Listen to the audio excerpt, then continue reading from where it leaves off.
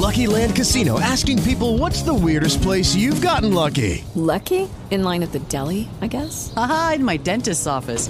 More than once, actually. Do I have to say? Yes, you do. In the car before my kids' PTA meeting. Really? Yes. Excuse me, what's the weirdest place you've gotten lucky? I never win and tell. Well, there you have it. You can get lucky anywhere, playing at LuckyLandSlots.com. Play for free right now. Are you feeling lucky? No purchase necessary. Void where prohibited by law. 18 plus. Terms and conditions apply. See website for details. Blog Talk Radio.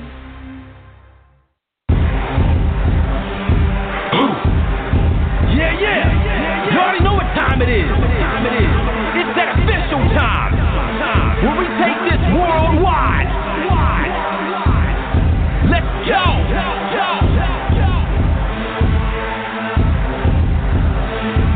Listen. So now it's time to turn it up. Surf the radio waves as we begin to burn it up. We all up in your area like landscape. Definitely bringing you the Power Slam and Pancakes.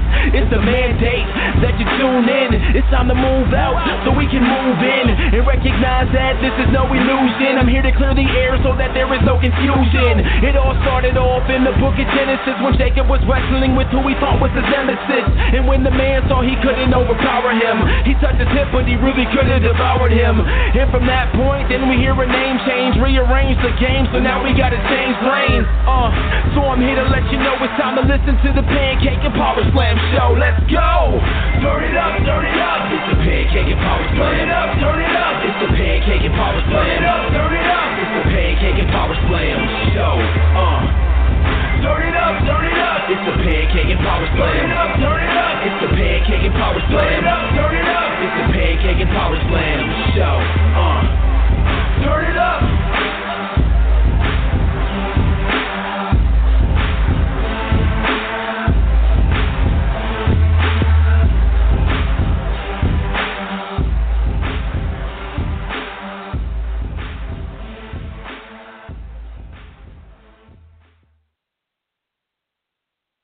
You are now listening to the Pancakes and Power Slam show by Crave Wrestling on Blog Talk Radio. Be sure to follow Crave Wrestling on Twitter at Crave Wrestling and join the Facebook fan page Crave Wrestling. And we're live. 65 minutes. If this show was a day, we would be here all day. 365 ladies and gentlemen. Indeed, the Pancakes on Slam Show. Chris, let's jump right to the show. Concentrate away. Right now with Shawn Stasiak. All right, tonight. Hello. How you doing, Shawn? Chris? Hey, I was hearing like literally every fourth word. Is such a bad connection. I don't know. I couldn't hear hardly anything. Can you hear me okay now? Okay. Yeah, let me try it. Again. Well, that's better. I mean, that's better right now, but it was really, really, really bad. Like every 10th word I could hear. Oh. You hear it now? It's just so staticky and breaking up bad, yeah. Try again. Are you on a landline? Okay. Yeah.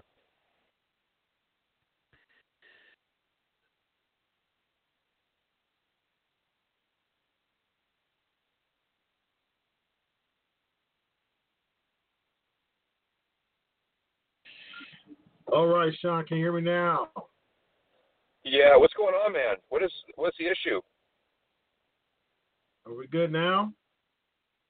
I can hear you. Can you hear me? Can you hear me now? Yeah, we're all good. All right, we're live. We're good to go. All right, live chat, live stream. Yeah, it looks like it's the same Blog Talk audio issue. It looks like it was just real bad. Like Google was just bad on the stream, the YouTube stream altogether today. I'll tell you what's bad. Cool. Hey, Chris, I'll tell you what's bad. Can you hear me okay? Because have you on intercom in my car. Can you hear me okay? Right. You're good. Okay. You know what's bad, man, is I don't know what's going on. I told you that you'll never meet anybody that has more tech issues, and so here it is the second time in a row. Here we are having an audio issue. You know, my Twitter account, I don't know if you know much about this, but this is really disturbing.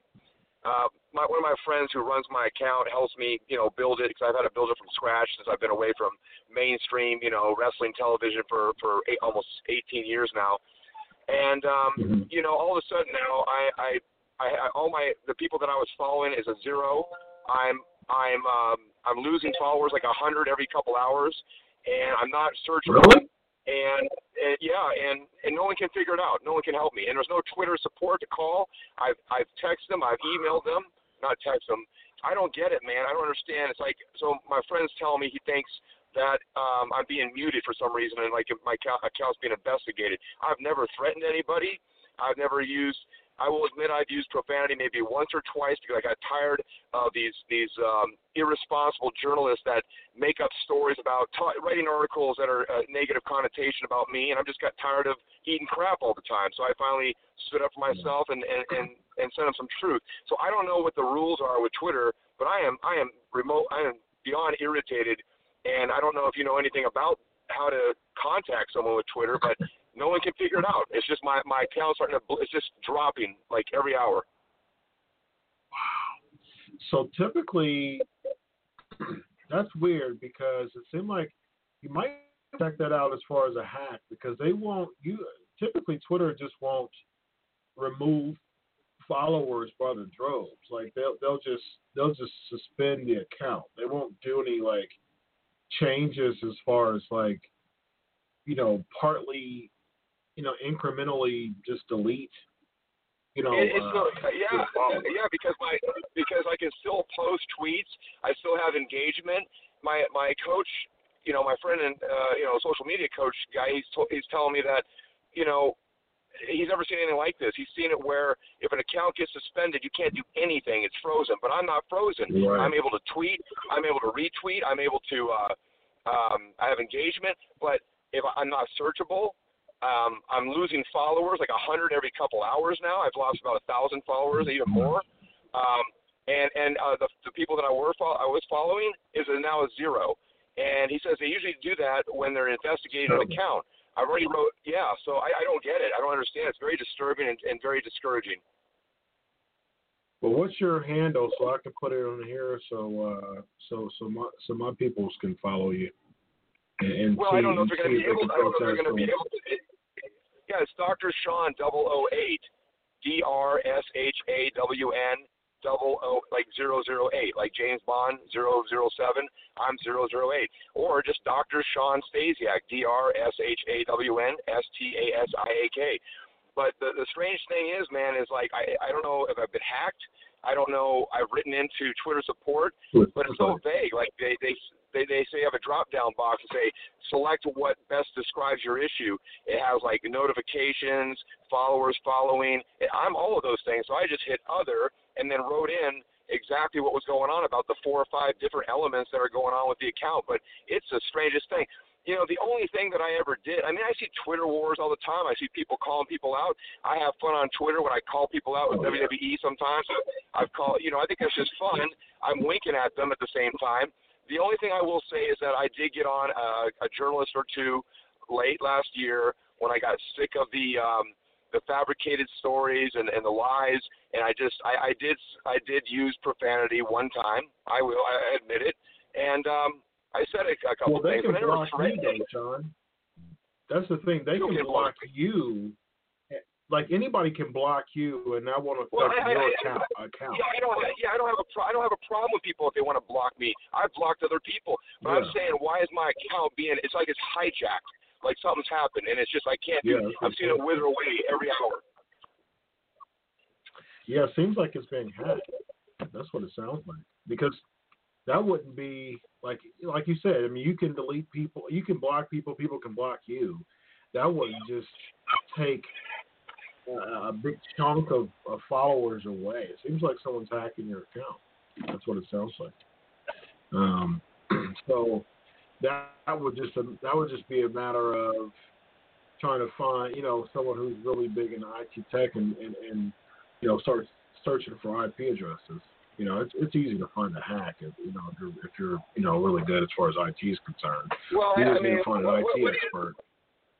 What do you suggest I do, man? Because my social media coach, who's pretty savvy, just has no idea. He's like, I don't know what to do. He's gonna write in for me or something. I mean, well, for those who are listening live right now, everyone can hear what's going on. Everybody can hear what's going on now. So here's the deal.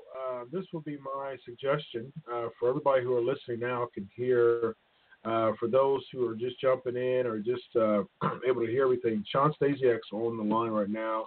Some reason his account's getting super it's winnowing away as far as followers are concerned. So PMP Nation, there's his handle, Twitter handle.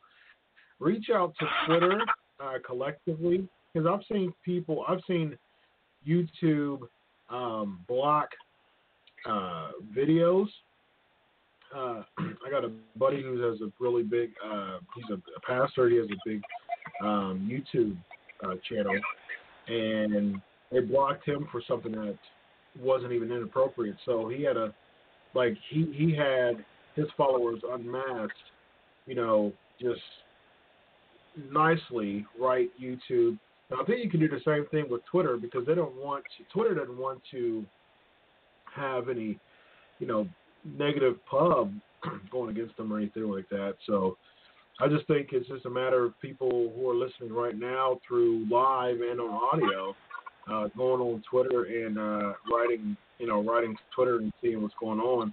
I think it's just a matter of, that's one thing. I think another thing is just a matter of having one of your buddies, who's really IT savvy, go digging for some IP addresses to see who could be hacking your account. I don't know, man. I wrote into Twitter already. I've already asked them. They said it takes 24 to 48 hours to get back to me. I wrote them on Friday morning, and then Saturday night I got a message. Hey, please tell us more about your problem. So then I had to repeat myself, and then I'm still waiting. You know what I mean? It's so frustrating. And I don't know. Yeah, that's usually how it is with Twitter and stuff like that, because they get so. I mean, it's such a huge, company. Facebook too. It's tough to just call a customer service center and just talk to someone, because their company's so big and they get so many calls. Yeah, I know. I'm discouraged because I've had to start from scratch. I've spent 3 years building. I only have 23,000 followers, but I've worked. They're all organic, and I don't buy followers. I do everything's real and transparent. I'm building from the ground up, and now I work so hard, and now all of a sudden I'm getting these things taken away. It's like, I swear, this has been the most challenging year I think I've had yet. At 2019, it has been a son of a what. I don't know what's going on. I don't know, some spiritual energy. I don't know what's happening, man. But I'm telling you, I've never been challenged like this. Just the little things like, you might think, oh, it's just Twitter. Don't worry about it. Life could be worse. Yeah, I get that. But it's just like all this stuff collectively happening. Like, why is this happening to me? Why? There's no reason. Yeah. I've never threatened anybody. I post positive insights and motivational things. I've developed my career as a speaker, going to the next level. I'm getting ready to have my podcasting, which I'm going to talk to you about off the air.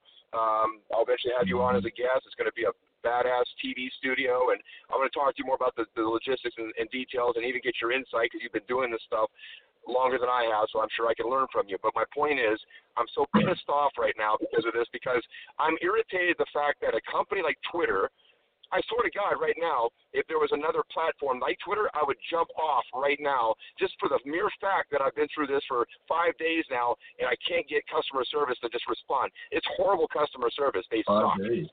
Wow, that's terrible. Yeah, that's terrible. I know, yikes. Yeah, 5 days for a company like that is just off. They should have enough. And it's frustrating when I'm turning. I'm turning to my friend and my coach, and he's saying, in all his clients, he's never seen anything like this. He says, when people when it goes to 0, that means that you'll get all your people you're following back, but they took it to 0 to check about why am I losing actual followers. He says it's possible that they're cleaning things out and getting rid of all the accounts that are inactive because they're really starting to clean things up now. People buy like bots and just fake accounts and all that. I mean, people that believe.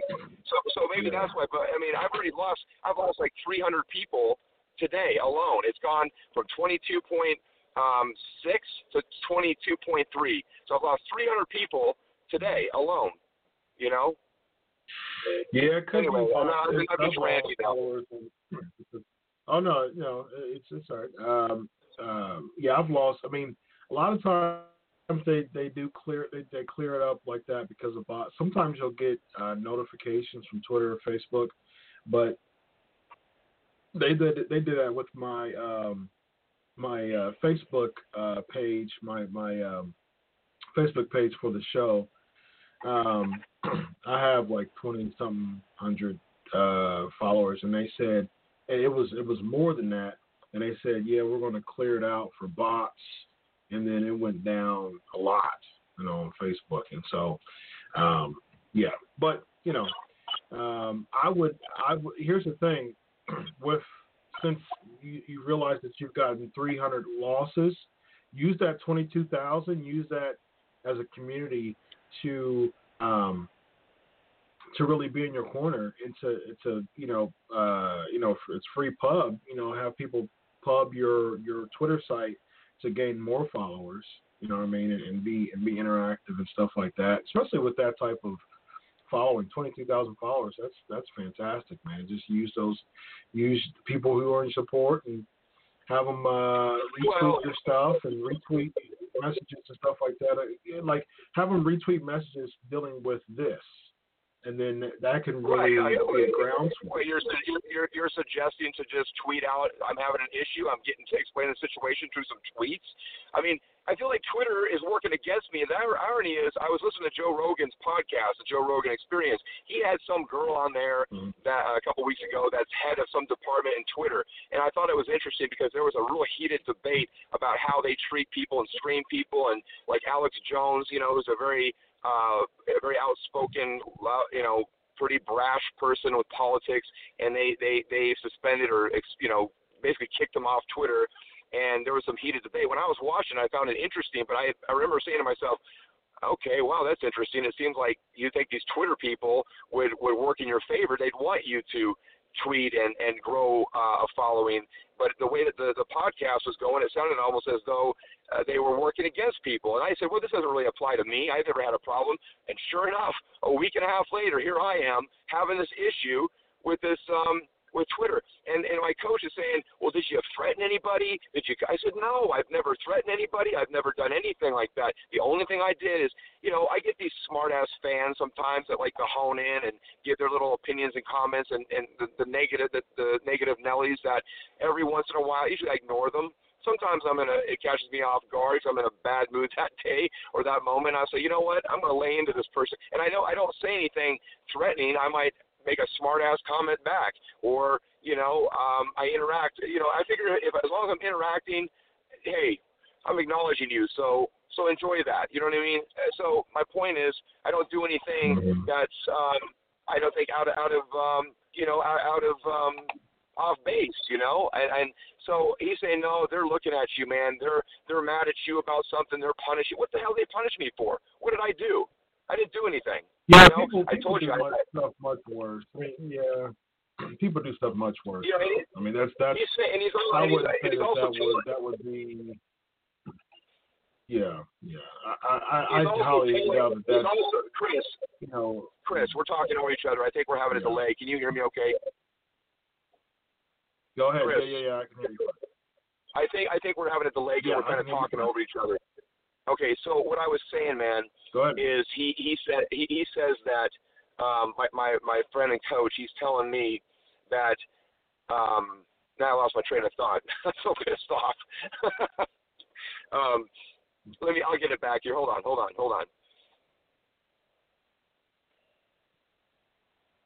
I lost my train of thought.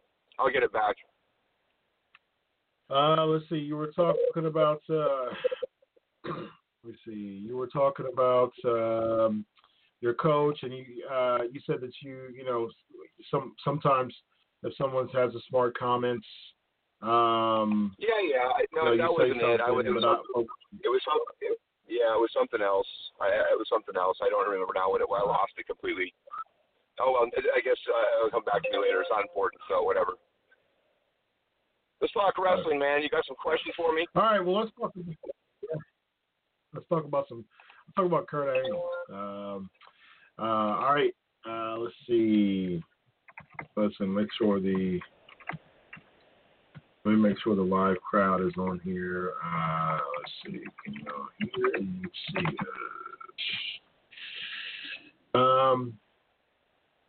Yeah, it should be all set. All right. All right. So let's talk about some wrestling. And so basically, what I wanted to talk about this go around was the fact that, like I told you before, Kurt Angle, he's reaching his retirement, 50 years old. He's saying that it's a wrap for him. So, we talked a few weeks ago about. Okay, so for some reason they said they can't hear or see it. Yeah, brother, you're having some tech issues tonight. Yeah, boy. Okay, I know exactly what's going on, but the audio is live right now, so they can definitely see them live. They can definitely hear you live right now, audio. So as the live come up, we'll talk about the Kurt Angle. Before then, let's just for the audio. Let's just plug your stuff again. Let's talk about your social media and the character that you were talking about beforehand. Let's talk a little bit more about that. And what character are we talking about? Because I have so many of them.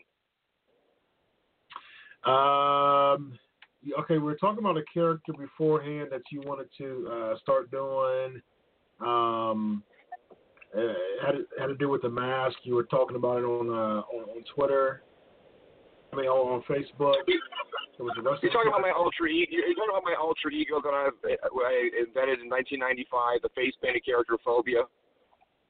Yes, that's it. That's it. Yeah. Talk about it's a character. Yeah, I mean, go to phobiatv.com. FOBIATV.com. I'm still so pissed off, Chris, about this Twitter thing. I can't even think straight. FOBIATV.com, and pretty much everything on that website, the bios, everything, Dr. Shawn bio, the Phobia bio, the message, everything is all a real story and how that character came about. It was basically, I was a big fan of the face-painted characters like Sting and Ultimate Warrior.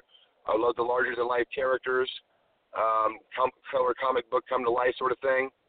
It inspired me to build my body up, get in shape, and I'm a big kid. I love Halloween, and Boise, Idaho is where I was at, going to Boise State University, and I one summer, or actually it was more like the spring before the summer, before school was, we were doing final exams and whatnot, and basically I had bumps on my face, and I was feeling nauseous for a couple of weeks, and I thought it was just stress from school.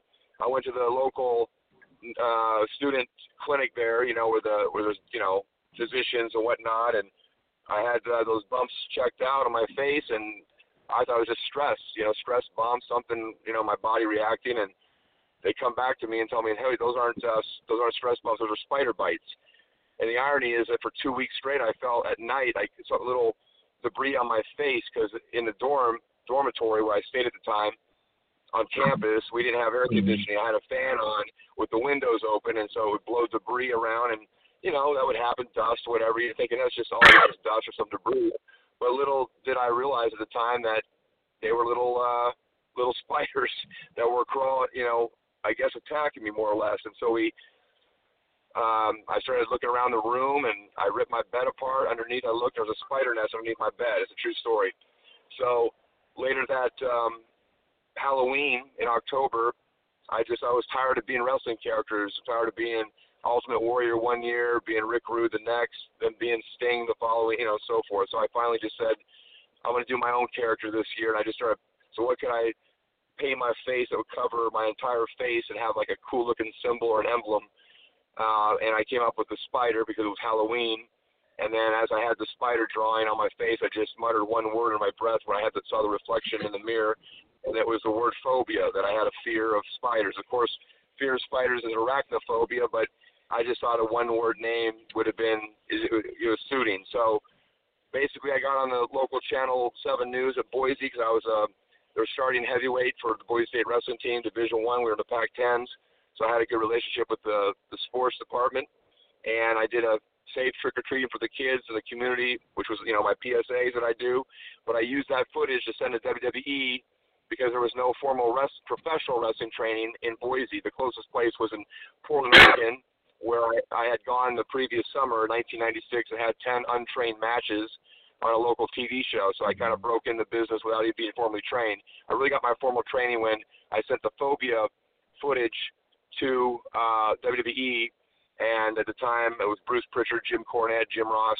They were in office, talent relations, and they bid on it. They called me and said, "Hey, we like you're an athlete, NCAA wrestler." Because I put together a little video package. I had the phobia character doing the PSA in the newsroom, and me wrestling, at the NCAA's, and also showcasing a little bit of just working out, just an overall kind of like a sizzle reel, And they bid on it, and that's what actually got that. Phobia character was the precursor that got me my trial with WWE. But we never used it for a wrestling character, and then years later, fast forward, Hulk Hogan loved it when he was with TNA. He thought about bringing it in to bring Sting, basically either an ally or an adversary. And I thought that was really cool because Sting was one of my idols as a teenager growing up. Steve Borden, who's actually a really good friend of mine. He's a great guy, probably one of the nicest human beings I've ever known.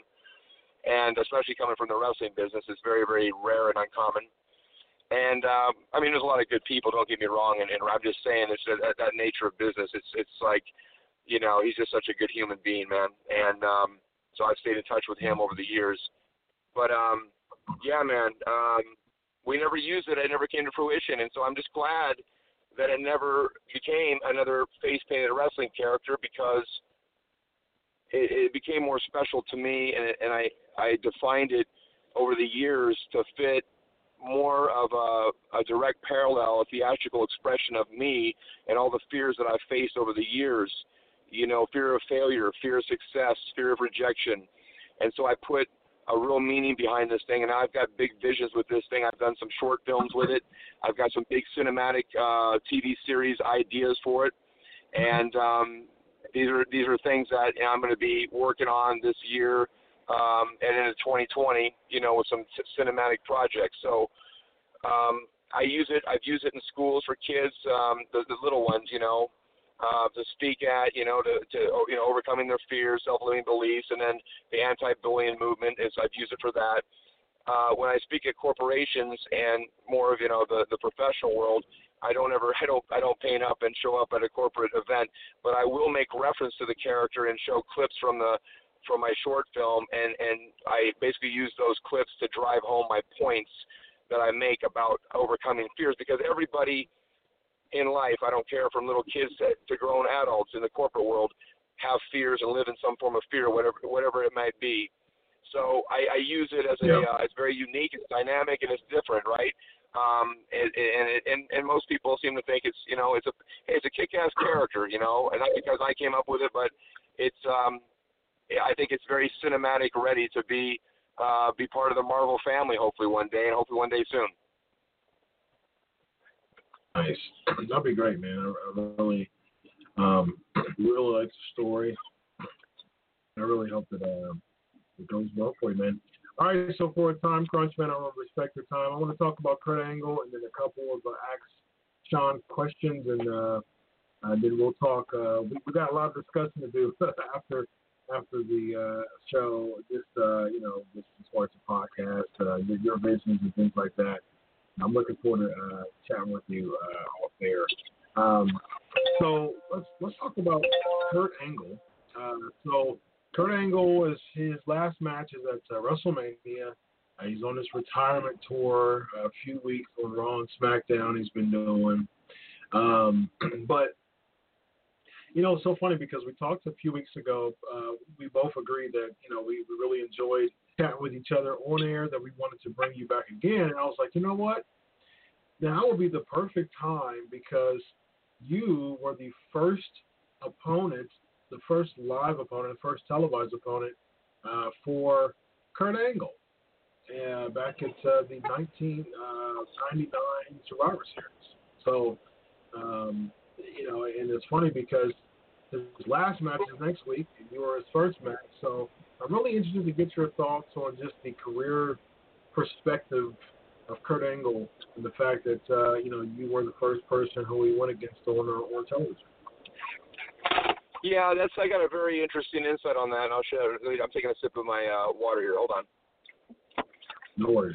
I just got out of the gym. I was in the sauna. I always finish up with a sauna generally, and kind of get a little dehydrated, so it's important to hydrate. But the interesting thing with Kurt Angle is I met Kurt Angle in 1995 at the NCAA tournament in Iowa, and I was wrestling for Boise State.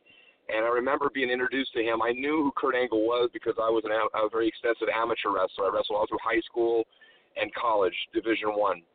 And, so I went to all the big tournaments, and NCAA doesn't get much bigger than that for college, And so I'm there in Iowa, and I knew who Kurt Angle was because when I was in high school, I lived in Toronto, a suburb outside of Toronto, I went to White Oak Secondary School in Oakville, Ontario, suburb out of Toronto. And, all my buddies were football players, and I was really the only wrestler in our group.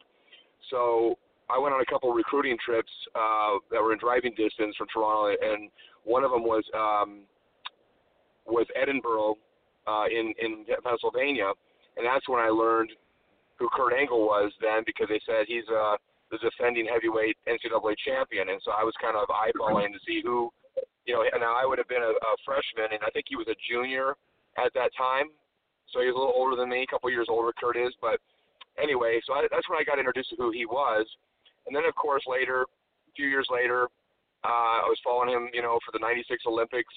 And before that, though, the year before, when I was at the 1995 NCAA tournament, someone had come up to me and said, hey, let me introduce you to Kurt Angle. I said, yeah, I've been wanting to meet him because I respected him for his amateur wrestling. I was in the amateur wrestling community. So everyone knew who Kurt Angle was, because he was a world champ that year and became the Olympic gold medalist the following year. And so I remember I met him, and someone had when they introduced us, they said, this is Shawn Stipich, but he's going to go into WWE when he's finished with his career here. His dad was a famous wrestler in WWE or WWF at the time. And Kurt was polite and shook my hand, and we didn't really talk a whole lot. I just said, hey, congratulations or good luck or whatever I had said to him about his upcoming feats as an amateur wrestler at that level.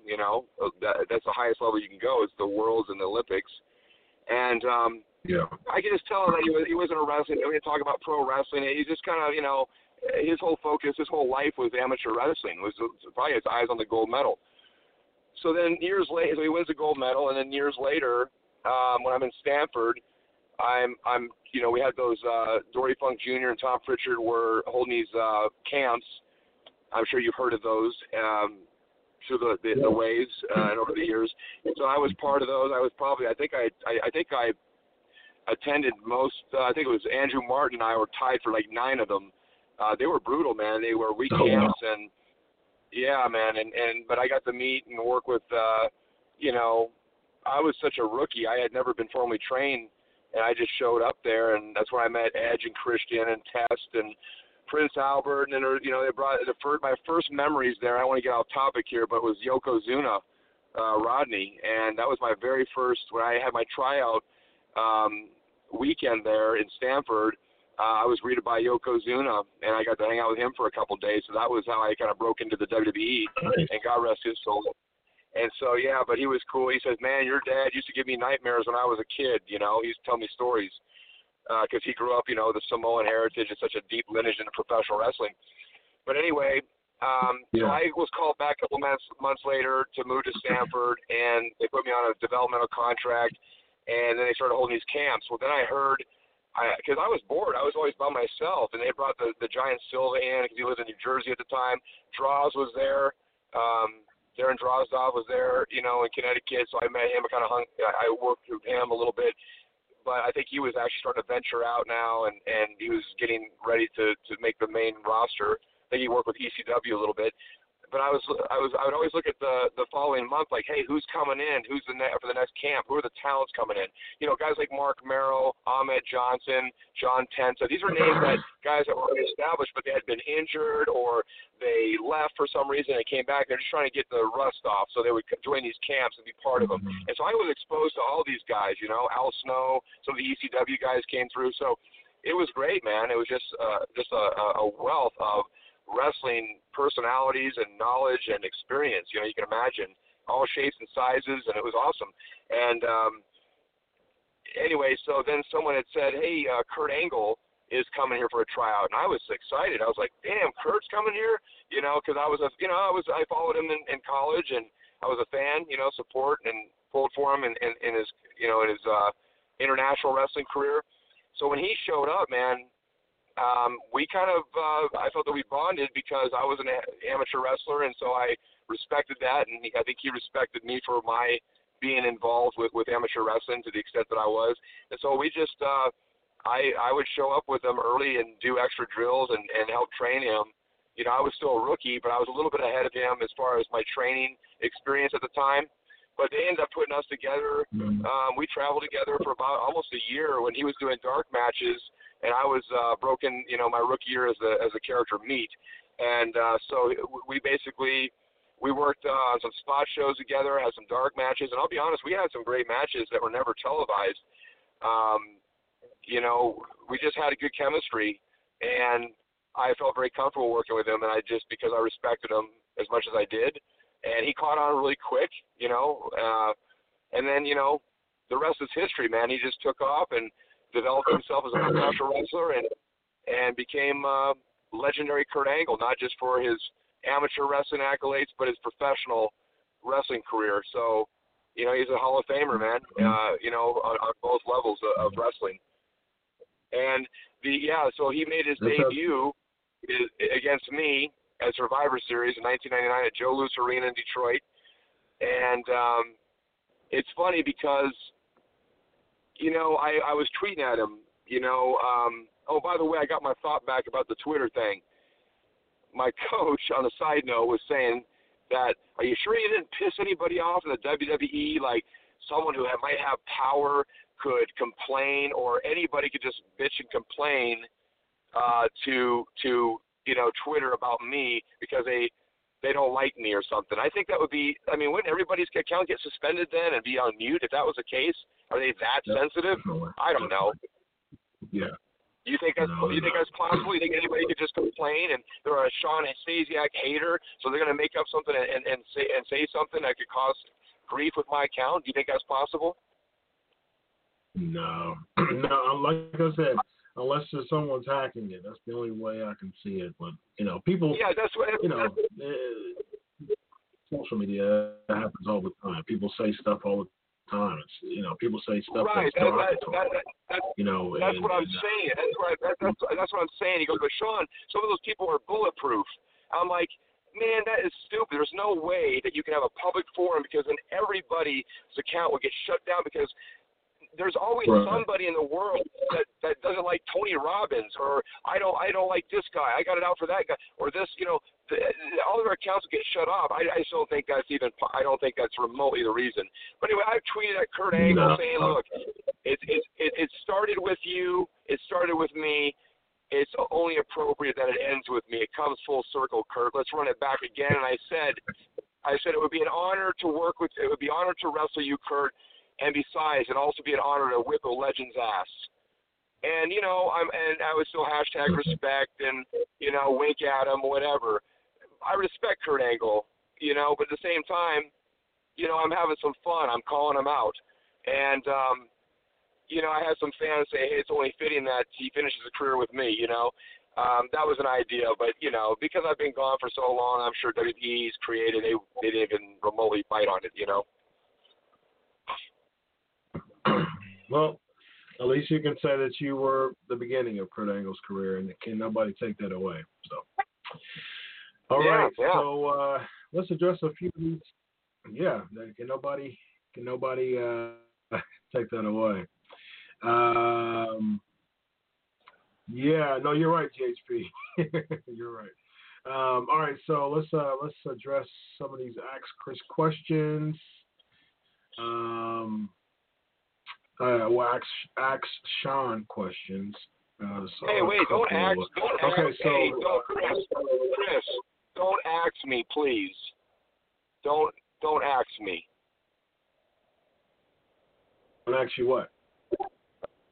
Oh, you said axe, like a tool, like you're gonna axe me, like you're gonna cut me up. You mean ask? No. You're gonna ask me. I'm messing with you, man. I'm messing with you. Don't ask me nothing. All right, ask Shawn, guys. Yeah, actually, I feel like I'm getting axed by Twitter. I'm getting axed already by Twitter. They're chopping me down. They're chopping my powers away. Okay, I know, Chris. Yeah. I know you love me, man. I know at least somebody in the world loves me. Absolutely, man. For the sake of time, man, let's just do an express route on a few of these questions here. Rob is asking, what was your relationship like with Bruce Pritchard and Jim Ross? Well, honestly, it's one of those relationships. Not good, man. Honestly, I don't have good feelings about it. And I want to say this with all due respect. The PG version, of course. Yeah. What's that? I said the PG version, of course. Yeah, no. I'm not going to use any profanity. I'm just saying that they weren't great. I mean, I don't think either one of them had my best interests. Jim Ross, I've always tried to be nice to the man. I always try to interact with them, but you get a feel for some people that you can just tell that they just don't care to be associated with you. They don't feel like being connected on a more personal level, and I always got that from Jim Ross. Like I was always bothering him, and I respect him for his commentary and his devotion and time and experience and wisdom in the professional wrestling business. I can never take that away from him, but I just felt that I never could get it right with him as far as feeling an authentic connection. So for whatever reason, who knows with that business, who gets in whose ear and how they form perceptions. But I don't think he had my best interest. Honestly, I think he tried, but there's a resistance there, And with Bruce, in the beginning, he was okay, but I don't know, man. I just think that I don't think he had my best interest either. I'm just being honest. And Bruce has been around the business for years, and he's got a very creative mind, and he's got a passion and love for professional wrestling. And I just think that there was a couple incidences, and my dumb ass when I was younger, when I was new and a rookie, and I might have, maybe I might have labeled myself a little bit backstage with, being a little insecure about things, because I just wanted to succeed, and I didn't want to let my family name down, and I want to make sure that I was doing everything right, And sometimes when you try too hard to do everything right, you do everything wrong, or you create like a stigma about you. And I think that he just kind of stirred I just don't think, I don't know, I don't think he helped me with it, I think he just kind of, I just don't think he was really on my side, honest to God. I just don't, So I got nothing bad to say about either one of them, but they're, I definitely don't think I'm on there. I don't think I'm getting a Christmas card from them, Yeah. Well, I mean, I appreciate that honesty. I mean, it's, that was your experience with them, so you can't take away your experience with them, as far as Jim Ross and Bruce Pritchard, and that was your genuine experience with both of them, and I think it's worth sharing. So I appreciate your honesty. I would have liked to have been different, and I'm a different man today, and they're different people. So who knows, if the role, if we were in the same room or working together, I'm sure the relationship could be completely different. You know, I'm a different man now. Who knows? You know, it's all about timing and where people are at in their lives. But my particular experience with both of them was never, it didn't seem very positive. No. Anyway, next question. Yeah. Absolutely. Wild Boy's asking, how was your time with PMS? Like, overall, what was your thoughts on your time with PMS? You know, honestly, it was just a job, man. It was a character that I wasn't really excited about playing in the first place, but I just took the role like an actor would getting a role in a movie. The girls were fine and easy to work with.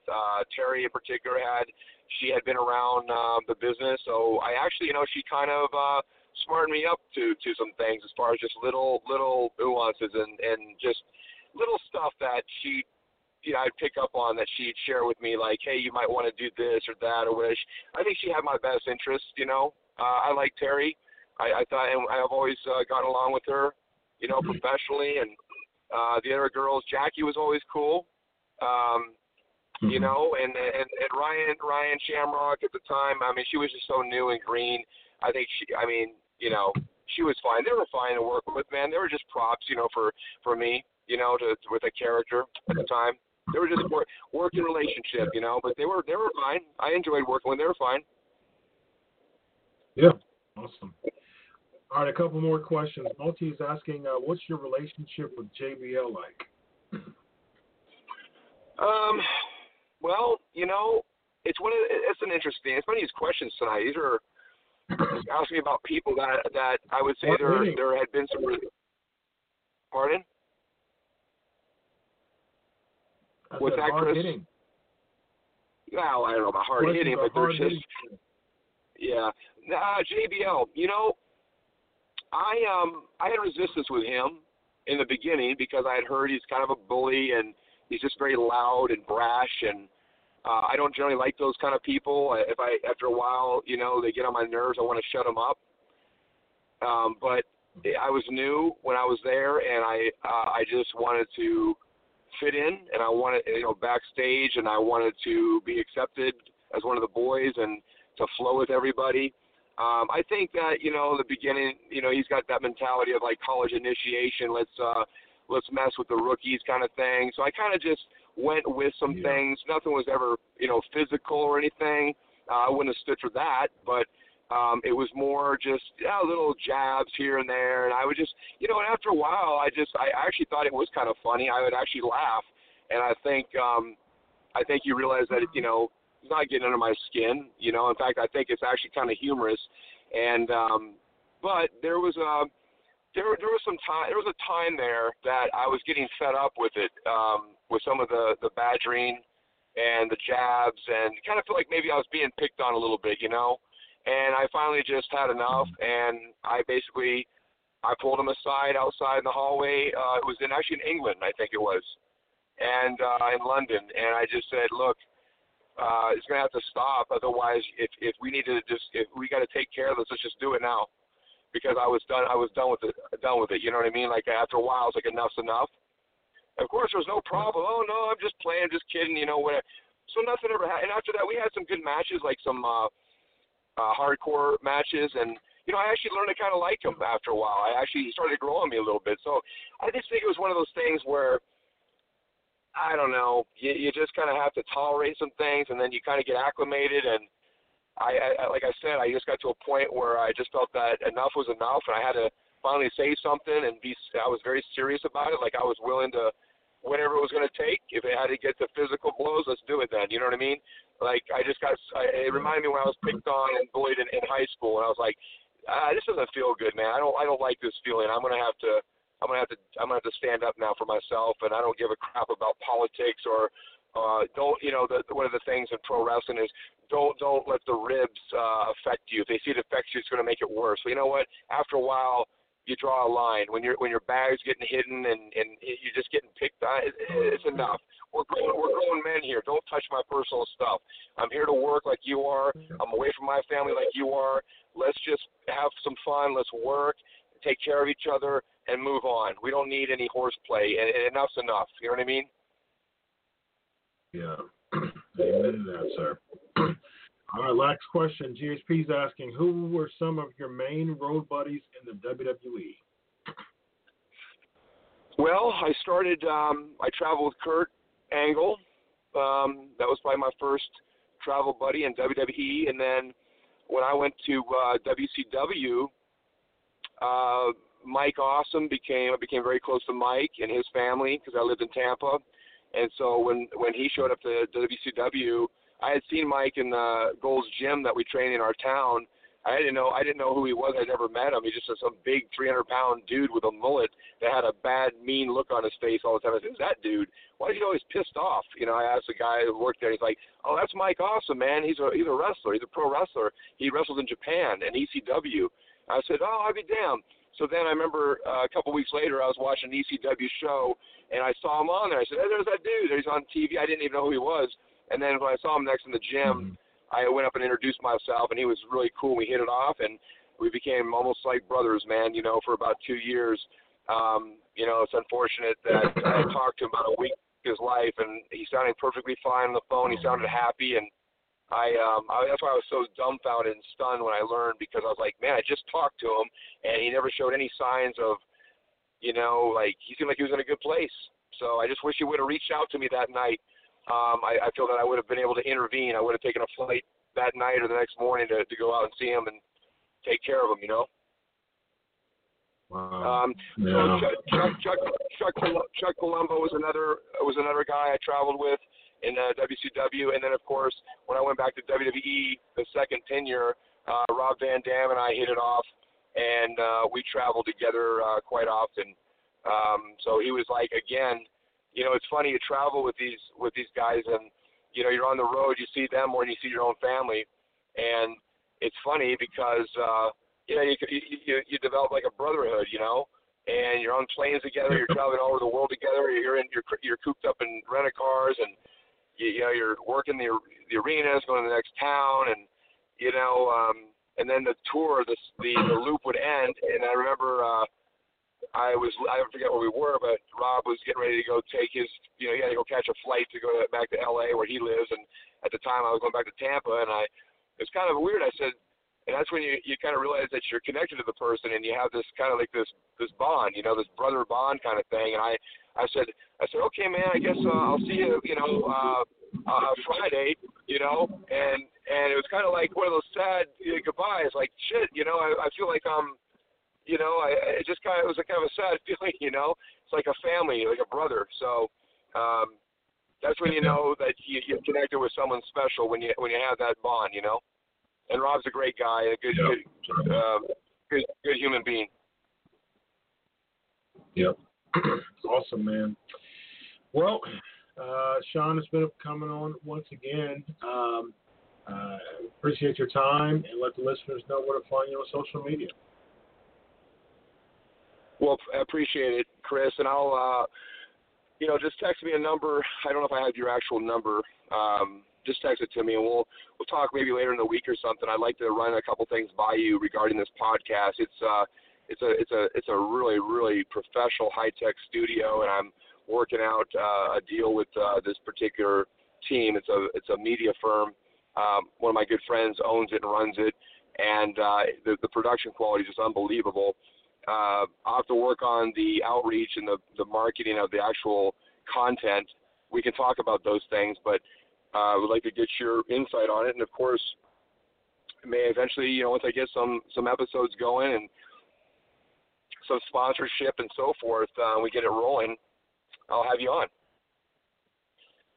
Sounds good. I just texted you my number, too, so I'll be looking forward to chatting with you. Okay, great, Chris. Well, thanks for having me on, and I'm glad we got through another one with all the tech issues. We did it again. Right. Thanks a lot, Shawn. Have a good night, man. Okay, you too. Take care. God bless. Bye. All right, Shawn Stasiak going for time number 2. Thanks, Shawn, for coming on, man. all my guests know that it's a PG podcast, but got some fly today. It looks like it sounds like. Yeah, interesting. But yeah, thanks Shawn, for coming on this show tonight, man. Guy, and yeah. All right, so listen, a couple things. The quality of the film show has been quite crazy, but we have like 20 so minutes, but we're gonna have some fun regardless. We're gonna have lots and lots and lots of fun with the time that we have, because all the glitches and technical difficulties. So what we're gonna do is we're going to have some fun and start the show. So we can listen. Let's go right into the headlines. First of all, let's bring on my boy Evan Tech Proud. How are you tonight, sir? Doing all right, brother. Got a new name for you. I believe it's called Shadow. Who called you that? Was it DeMo? They called you Feather Orange. You had the orange shirt. Yeah, it's so funny because you guys are colorblind because my shirt is red. It's a Popeye shirt, actually. well, look. Speaking. It probably looks orange. Speaking, and I don't know if I ever mentioned this on your show. Chris Ornstone. All right. Most people don't know, I have a degree in arts. So I had to take all of those color theory, marketing classes for my business, all of that. So depending on what ray of light hits your shirt, depending on what color you match it with another, orange can look like red and vice versa. But still, your name is Orangestone. No, it's Featherstone. All right, so here's the deal. Let's zoom through these headlines, zoom through Raw and SmackDown. I want to get into these controversial questions and these WrestleMania predictions. Rob said it's Mania time. We got to talk, my man. Yes, absolutely. Who's going to Mania, actually? Who will be there Mania weekend? Let me know. Might have a P&P breakfast or something like that. I'm going to be so busy from Thursday all the way to I leave Monday morning. And I'm going to be super duper busy. So just let me know if there's a group of people, 6 or 7 people. Let me know if you're going to Mania, and so we'll make it happen. We'll have a P&P show maybe, and if there's enough people, I can bring some wrestlers with me who's there over the weekend as well, or do some Q&A. So just let me know. We'll play it by ear. All right. Ask Chris question. I saw one. Cody's asking, do you see Gronk and Conor McGregor as future stars in WWE? Gronk retired from NFL at 29. But like I said on my show before, I think for Gronk, I think he's going to be somehow affiliated with the XFL. I really think XFL is his future. I don't know if it's playing. He's only 29. I mean, like he's a young guy. So I don't know if it's something backstage related or actually playing or coaching. It could be a coach. It could be a GM. Well, they already have all that executive stuff, but he could be in some executive role or something like that. But I personally think that he'll be affiliated with the XFL in some reason. I don't see Gronk as a wrestler. I just don't see that. I don't know. Some like nowadays, if you're a celebrity, if you want the celebrity rub, like you really gotta be into it as well. You know what I mean? You can't just come and do a few shoulder tackles and be like LT at WrestleMania 14, or it was 14, wasn't it? With LT and Bam. Yeah, because 15 was What was 15? Was that Taker and Sid? No, 15 was Rock and Austin. 1. But that wasn't the main event, though. They main evented 15 17 was, and 19. Rock and Was it Austin Rock was 15, Austin? 17, 19. Yeah, I know they. I know they did every other. Think they main evented 15. I know they main evented 17 and 19. Yeah, they main evented 15. I had the DVD, and it had that crappy music on it. Oh, did it? Yeah, that's what I know. Which is the lesser. Yeah, I do know that they did every. I do know that they did 15, 17, and 19. That was Taker Boss Man? Yeah, that's the mania with the Hell in a Cell. Oh, Yeah, WWE on purpose left out of the Hell in a Cell DVD set. Was that MSG? Or was it in Philly? I think that one was in Philly. Was that the Pond? I think so. Yeah, that was in Philly. Yep.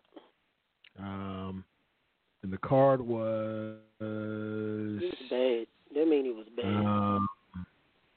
Hardcore Holly defeating Al Snow and Billy Gunn. Triple threat hardcore match. That match wasn't too bad. Jeff and Owen against D'Lo and Test for the tag team titles. Oh yeah, the Brawl for Our finals when Butterbean beating Billy Gunn in 35 seconds. Mankind and Big Show for the special guests. Okay. Yep, Taker, Boss Man, Hell in a Cell. Shane and X-Pac for the European title. Shane won. Sable and Tori. Kane beating Triple H by DQ.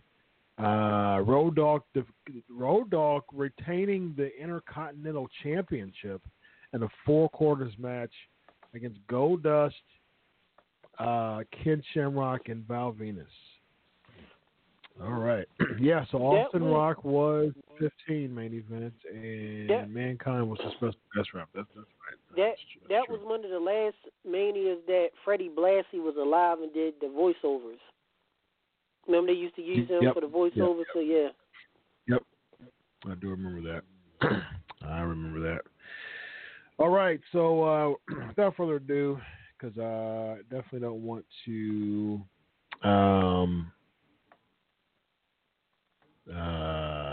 responding to Shawn Stasiak.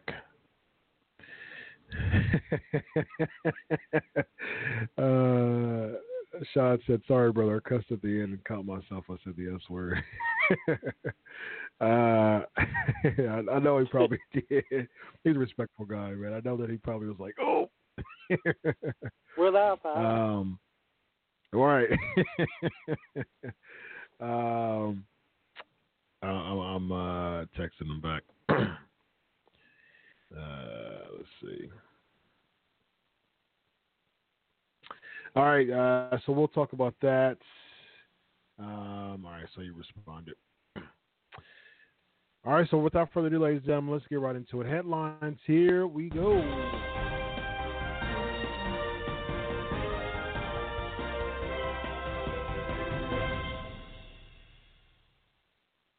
All right, so let's do it one by one. Heart Foundation officially inducted to the Hall of Fame.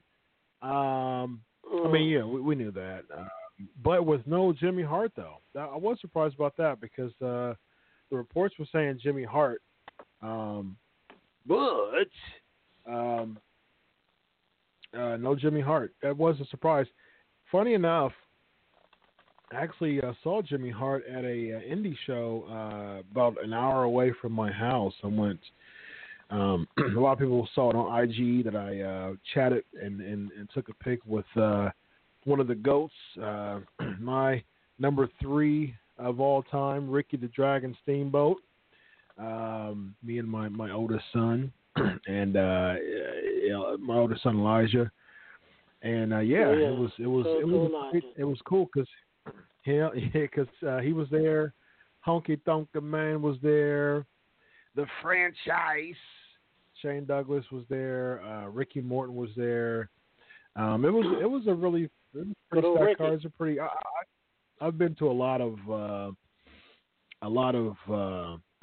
Bobby Fulton shows, And this one was one of the best. It was definitely a pretty stacked card. The main event was one of the indie talents, the Pittsburgh Steelers. He was teaming up with Shane Douglas as the heels, and the baby faces were Bobby Fulton and Ricky Morton, Ricky Morton, man, he still has a killer drop kick. I don't know how old he is. I can check and see how old he is. He has to be in his mid to late 60s, probably mid 60s, probably, or at least early 60s, because Sting is 60. I would say probably mid 60s now.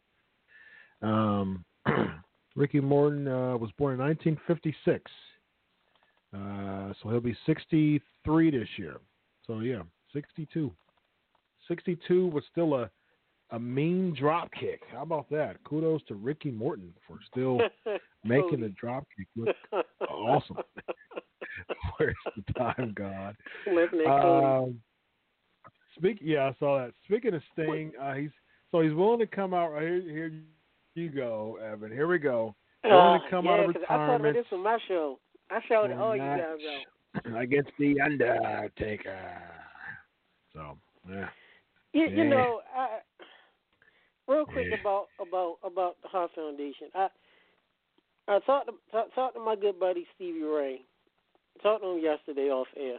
Not gonna mention everything we talked about. I told him, I said, look, I was surprised. I thought he was going. You know, you got Harlem Heat, legendary tag team, my second favorite after the Road Warriors. I thought they was going to wait till next year for the Heart Foundation. But he made a good point. Natty is there. Jim passed away. Yep. Have him. I didn't know Jimmy Hart wasn't going to be inducted till you just told me. I just thought by default you can't have the Hart Foundation before Jimmy Hart. But oh well. Yeah. I will say this, and I'm only saying this on live air with listeners because he told me. Jim the Anvil Neidhart told me about a year and a half ago to my face he really wasn't, to say in nicer terms, he wasn't too worried about going into the Hall of Fame. There never was anything that he really focused on. You know, I guess he was just happy with his career and everything he did. But I'm sure Jim, you know, definitely would have been happy to go in. You know, because everybody isn't really too worried about getting into the Hall of Fame. But Sting, I told you, brother, faith of a mustard seed, the GOAT said it. The GOAT said it. I'm not coming out until Taker. I'm sure Vince has heard it. And, you know, with Taker being a born-again Christian and Sting being a born-again Christian and Shawn Michaels, come on, man. Vince heard it. Already got it planned out. Mania happens. Raw after Mania. In Raw. Taker comes out. Have nothing to fight for. Blah, blah, blah. You know, grandest vision, you know, his long speech. Lights cut out. Sting show up, says nothing, points to bat, points to WrestleMania, in the Raw. There you go. No. Here's the thing. So Taker's supposed to be competing in Saudi Arabia. No, I don't want to do that. I don't want to see Taker Sting at Mania. I don't want to. I just don't want to see it because I don't want to see Sting lose. Sting's going to take the L.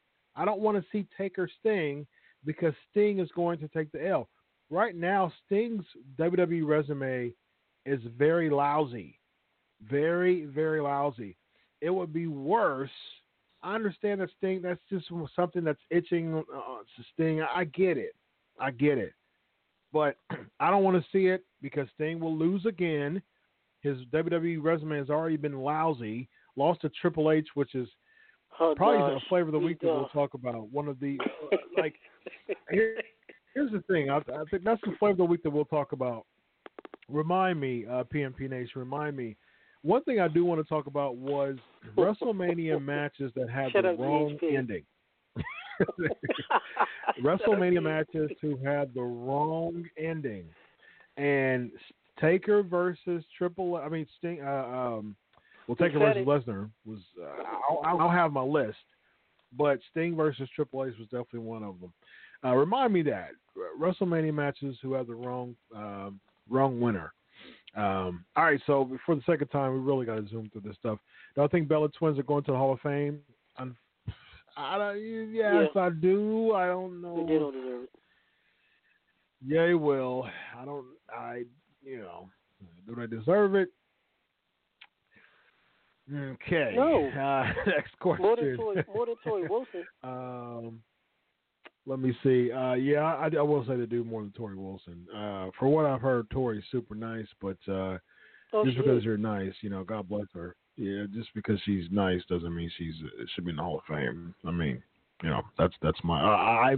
I've given you my take on Tori before, but yeah, I don't. They'll probably be in the Hall of Fame. I'm sure they will. Opinion on these two thoughts: Cena steals the Corbin spot by handcuffing him or beating him down before the match, and two, does Ali turn heel and cost Kofi the title?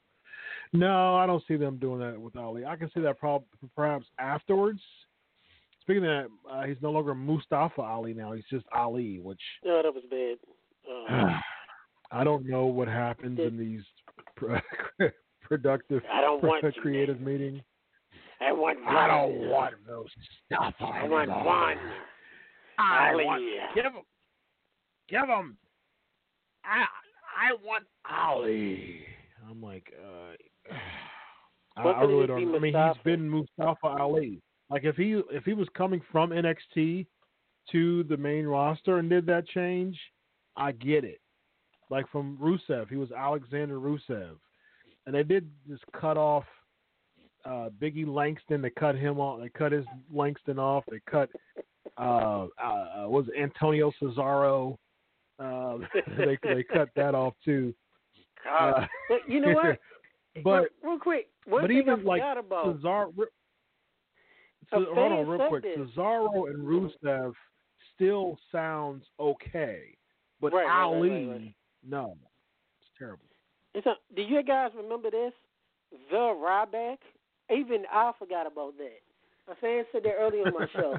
It was the Ryback. Ryback. I'm like Dave Bautista or Bautista. Yeah, or Dave Bautista. Or Deacon Batista. Yeah. All right. So social media goes in uproar over Asuka's women's title loss. Do I think Brandon's asking? Do I think Big E was? Do I think Big E is turning on Kofi? No, I don't. I just don't do it. Don't end the New Day. Like, what's the breaking up the New Day would be absolutely terrible. All three of them would just be pointless. I mean, just as not as a unit, I think it would just be terrible. They'll just be mid-carders. They'll be jobbing out again. It's terrible. It'll be terrible.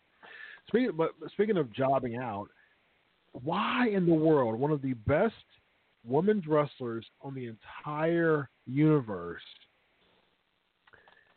losing to that? And it had to be, and obviously it was. Oh yeah, but the Cena thing. I don't see Cena. I don't even see Cena wrestling. I mean, because of his movie commitments, they have really big strict liability things on that, and just because he's a Hollywood star now, if it does, it's probably a spot with Elias. Yeah, I mean, he had a spot with Elias last year though, so 2 years in a row would be awkward. If Taker came out and choke slammed Elias, perhaps, I don't know. I don't want a Taker match. I've said that before. Him appearing in some fashion, perhaps, especially if he's going to be on the Saudi Arabia show. But a Taker match, I don't want to see it. But yeah, as far as Asuka's concerned, man, what in the world? And this goes to show that a creative is just doing a terrible job booking people. I mean, obviously this was a knee-jerk decision. Like so the women's main event official, and I've made it clear I don't want that. I think Kofi and Daniel Bryan is still the most emotionally bought into match right now. It is. I understand the history and all that. I get it. But at the same time, it's like Daniel Bryan versus Kofi, as we saw on SmackDown, there's only, it's one of those strike while the iron's hot. The most emotionally invested match right now should be the main event, and it's for the WWE Championship. It should be Daniel Bryan versus Kofi Kingston. If Becky wins the match, the crowd will go bananas. But she's been champ before, and there's never been a black champ. It's going to be the main event. People invested emotionally in Kofi more than anybody right now. Make it the main event. But at the same time, it's not ESPN worthy. It's not mainstream, and so they want the mainstream feel. So it seems like right now they just did a knee-jerk reaction to the fact that Creative came up, finally made it official, the main event, and they just threw the title on Charlotte at the expense of Asuka. Now, what? Now what? What happens to Asuka? She could have had a WrestleMania moment as champ, because last year she lost to Charlotte, which would be another one of my matches that should have had a different ending. She shouldn't have lost to Charlotte last year. That was stupid. Because an undefeated Asuka against Ronda Rousey, to me, has much more appeal from a standpoint of a marquee. But they're plugging Charlotte as Flair's girl, Flair's daughter, and all that. So, yeah. Kimbo says Asuka deserves a main card match at Mania. I totally agree. They built her in NXT to be so amazing, and we'll talk about that in another show. People who they build so well in NXT, and just the main roster creative got to them and just did a terrible job. It's Creative. Asuka is an amazing wrestler. Hits on every cylinder. She has the appeal. She has the look. She has the international flair, and they're just treating her like crap creatively, and it's terrible. And it's sad because she can't do nothing about it, other than just conceding to what they're doing. So, and it's terrible. It's absolutely terrible. But all right, grades for Raw and SmackDown. Oh gosh, Raw. Raw was tough for me. It was bad. Elias is purgatory. Yeah, purgatory. I feel sorry what are y'all for Kurt doing? Angle. Oh, I really feel sorry for Kurt Angle. Friendship Balor, he's going against Lashley again for the IC title again. For how many times are we going to see the Revival face Ricochet and Black? 35 times? And lose to him. Right. And lose to him. That's the crazy thing about it. It just really shows that they are just like playing with the Revival. Angle looked exhausted after his match with Joe. JSP says Raw C-, SmackDown B-. Yeah, I think that's about fair. Yeah. I like the gauntlet for SmackDown. Right. SmackDown's just been a better overall show. People are more emotionally invested in Daniel Bryan versus Kofi, and it's just been a better show. And I like how the Usos gave respect to New Day, which really summed up the whole rivalry. And I'm with Kimbo's skills. Angle, Batman 1989 neck. Angle, and I've interviewed Angle. I've had breakfast with Angle last year. He was at the same hotel. He can't move his neck. And I'm sure WWE told his wife to tell her, take down her tweets. Take it down, Angle. Tell her.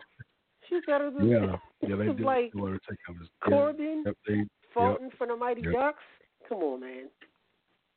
No one wants to see. Wants to see that. The only reason why I'm not as critical on Corbin as everybody else is because it'll give Angle a win. Like, I don't see Corbin going over Angle, and it makes sense because Corbin beat Angle on a regular episode of Raw. So, from a sympathy standpoint for Angle, I want him to win. We got a comment saying Oscar versus Ronda is more appealing to me. I mean, I'm sure that we're not alone. I'm sure that we're not alone, Kimball, on that. And it's so sad. Real quick, we got Raw, we got Angle and Joe, and we know about 5-6 years ago, they tore the house down. Great matches in Cross the Line, TNA, Impact, Anthem, OW, whatever you call it. That was probably like, oh goodness, that was probably had to be like 5-6 years ago. That was probably about 10. Was it 10 years ago? Let me see. Maybe longer than that. You're right. Yeah, it was probably about. Good God, you're right. It was. Oh, God, like Lockdown TNA, 2008, Hard Justice 2007. Oh wow, dang! So you're right. Over 10 years ago, time do fly. Angle and Joe just tearing down the house matches. And then WWE isn't going to give, of course, no other company credit ever unless they get paid for it. And we see this. The match wasn't even WWE medal level. And Angle in my top 5. Oh goodness.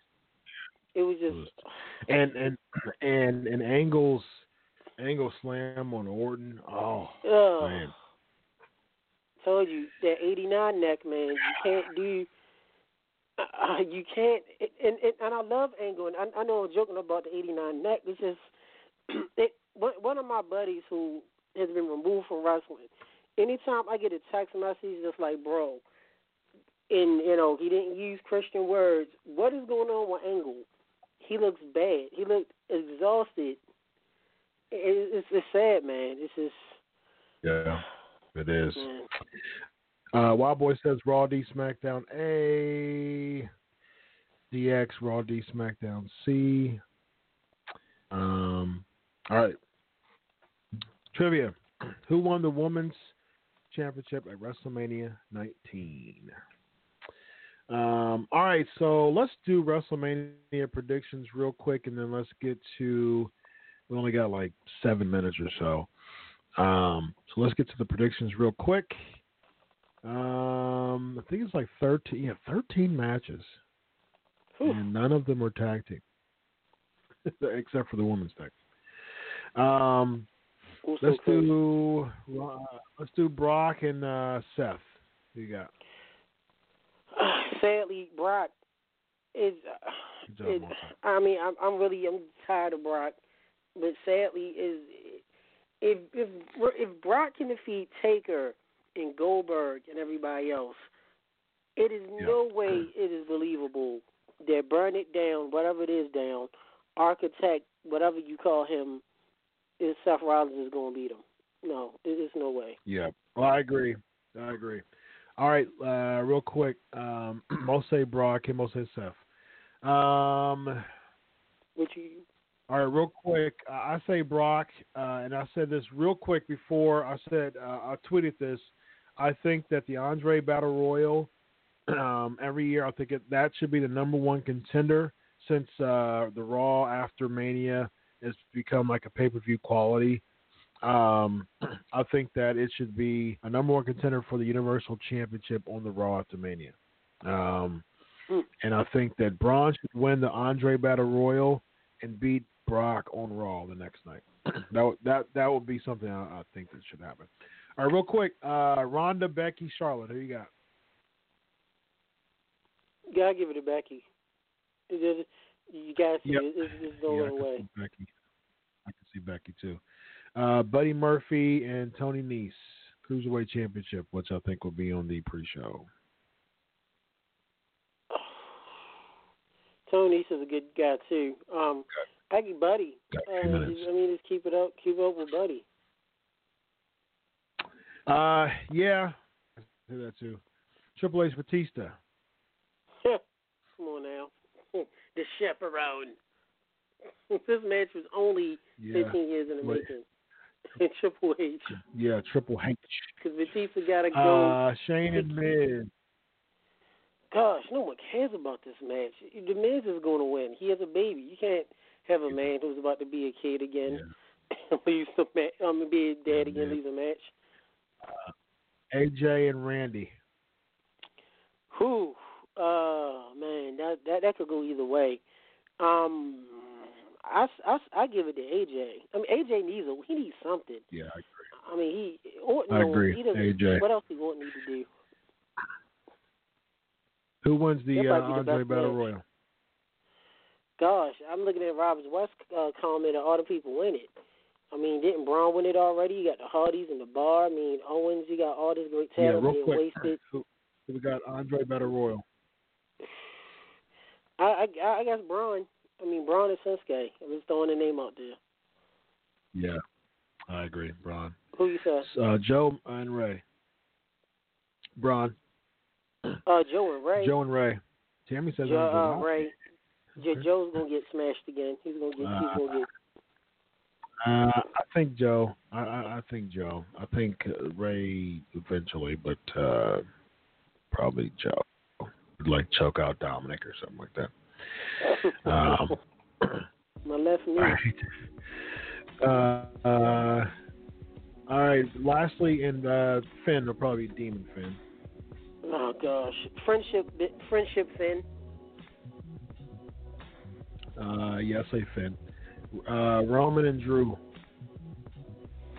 Whew. Hope it be Drew. Give it to Drew. But they're gonna go for Roman because he came back from leukemia. Of course. Yeah. Give it to Reigns, man. Feel good moment.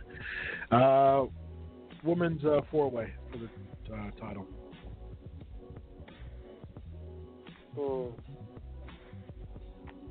That's a Becky Lynch already? Huh? Yeah, I think it's a Becky Lynch, right? Oh, you talking about Sasha Bailey, the tag match. Sasha Bailey, I'm sorry. Mm-hmm. Sasha Bailey. Yeah, I agree. Daniel Bryan and Kofi Kingston. Should be Kofi, but it's not main eventing. Got a feeling Daniel Bryan gonna win and they're gonna push it for the next 2 months. You know what? I'm just gonna go with what I want, man. Kofi. Who did The Undertaker compete against at WrestleMania 18? That's the next trivia question. All right, real quick. We only got one question for the flavor of the week, so let's do this real quick. I'm sorry, guys, we only have like a couple of minutes because of all the crazy difficulties. All right, so let's do flavor of the week. It is now time for the flavor of the week.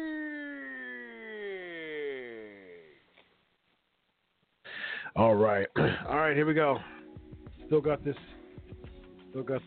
thing here. So let's just real quick. Controversial question is and Ric Flair. Good job, guys. Ric Flair. Controversial question is: baby faces and heels should never go away in professional wrestling. Baby faces and heels should never go away in professional wrestling. I 1 billion % agree with that statement. 1 billion %. You got to have a good guy and a bad guy because you'll have people going. You have people just going for different sides, and you got to have a good guy and bad guy. It's comic book come to life. If you have a mixed reaction toward the same person, then they're not doing their job as a villain or a hero. Mixed reaction. If I was a wrestler, I would hate to be a mixed reaction wrestler, 100%, because I'm like, okay, I'm not doing my job well. I want to be the most hated wrestler or the most lovable wrestler. That's just how it is. Pro wrestling is what I said on the question, Rob, with pro wrestling. All right. So here's the fun thing about next week. Mostly people are agreeing. Yep. If not, the crowd would eventually make someone a heel. Good, really good point Kimbo made. All right, so next week is the 7-year anniversary show. We've got some really, really, really good surprises for you all. So you all just sit tight and get ready to have some fun. It's going to be Plan B. No restriction, no crazy countdowns or crazy technical issues. Plan B, restrictions are off. We're going to have some fun at the 7-year anniversary. 2 live interviews and working on some other things. There's going to be a bunch of surprises for everybody. It's going to be so much fun. 7-year anniversary show next week. So come PNP Nation, tell your friends, share, let everybody know that the 7-year anniversary show next week is going to be good. So without further ado, ladies and gentlemen, 365 episodes in the book. Thanks to Shawn, Stasiak for the live Q&A. Thanks so much for the PNP Nation. Until next week, enjoy your wrestling. God bless. And always remember. Good night, guys. Have a good night, everybody. Good night, guys. That's my I do it for you, Evan. I do it for you. Have a good night. Goodbye. Good night.